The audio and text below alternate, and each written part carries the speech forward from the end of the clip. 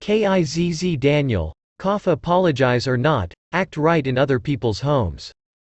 Well, we deserve his behavior because we like being good to people who don't even deserve our attention. Yes, I said we deserve every blink of his foolish behavior. If only we uplifted our own musicians and made them big-headed like Nigerians do. This boy would have acted right. We give little-minded people too much glory that they take our friendly and welcoming culture for granted. Davido came to Zambia and acted right because we once showed him Kanuka. Another foolish washed-off musician came to Zambia and said our people, our celebrities were smelling of sweat and clouded him, yet we still booked them.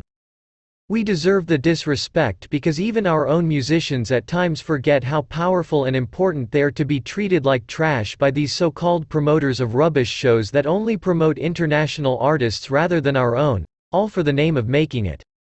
After all this, we will still see some musicians acting headless at his show and taking pictures like fans. Such behavior should wake our musicians up and make sure they exercise their power. Take pride in your talent and job. If we want to be treated right, let's act right even if he has apologized. This shouldn't happen in the first place.